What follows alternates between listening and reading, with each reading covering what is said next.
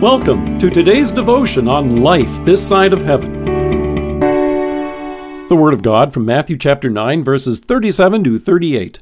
Then he said to his disciples, "The harvest is plentiful, but the workers are few. Ask the Lord of the harvest, therefore, to send out workers into his harvest field."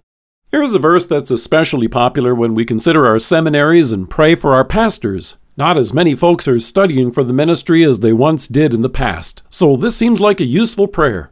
The congregation in which my wife and I are members is getting ready to welcome its new pastor in a couple of weeks. What a blessing! It's also an anxious time, filled with nervous anticipation, both for the pastor and the congregation. I wonder what he will be like. Of course, not all of that speculation is useful. Sometimes the adversary likes to set our desires off in all the wrong directions. Let me share a few examples.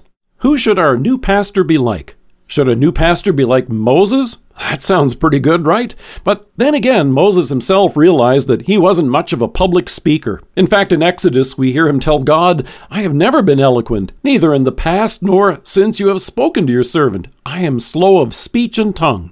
Okay, we want a good speaker, so scratch Moses from the list. What about Paul? Hey, after all, God inspired him to write most of the New Testament. Wouldn't it be great to have a pastor like Paul? But in 2 Corinthians, the apostle admits what folks were saying about him wasn't very flattering. He quotes them saying, "His letters are weighty and forceful, but in person he is unimpressive, and his speaking amounts to nothing." Well, that's disappointing. We do want our pastor to impress people, right? So scratch Paul from the list. Okay, what about Elijah? After all, next to Moses, he's one of the most important prophets of the Old Testament. Well, come to think of it, Elijah got so exhausted and discouraged at one point that he wanted to pack it in. How about Noah? Everyone knows him. Actually, after all of his preaching, only 7 other people listened to what he had to say and followed him into the boat that day, and they were his family. We want more people. What about Jonah? I'll bet he smelled like fish. Okay, this isn't going well. How about Peter? Well, Peter was impetuous. Remember how he said he'd do something, but then he didn't? He said he would die with Jesus, but then denied even knowing him after he was arrested. How about Matthew? Matthew was a hated tax collector. James and John, well, they were hot-tempered. When the Samaritans gave Jesus the cold shoulder, Luke tells us that they asked, "Lord, do you want us to call fire down from heaven to destroy them?" Jesus had to throw cold water on that plan. Then again, Jesus found all the disciples in their pride, quarreling over who was the greatest among them. Okay, so hopefully our new pastor won't be as bad as the disciples. Are we seeing a pattern here?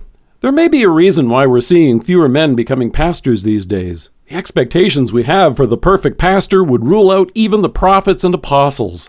Am I being unfair? Well, here's a good test to see if this is true. If you have a son, would you want him to study at the seminary and then become the pastor at your church? If the answer is no, then we might need to ask ourselves why.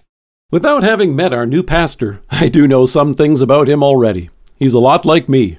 Just like me, in fact. He's a poor, miserable sinner who stands in need of God's forgiveness every day. Just like me, he's one for whom our Savior came. Just like me, God washed him in holy baptism and made him his beloved child.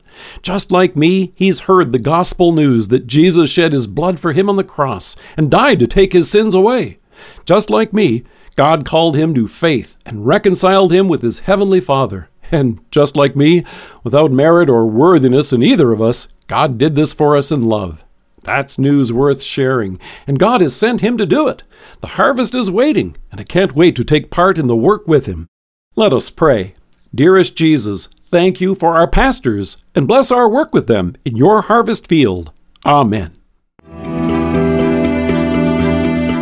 Thank you for joining us. If you are listening to us by podcast or on Alexa, we invite you to browse the resources that are available on our site at lifethissideofheaven.org. God bless you and have a great day.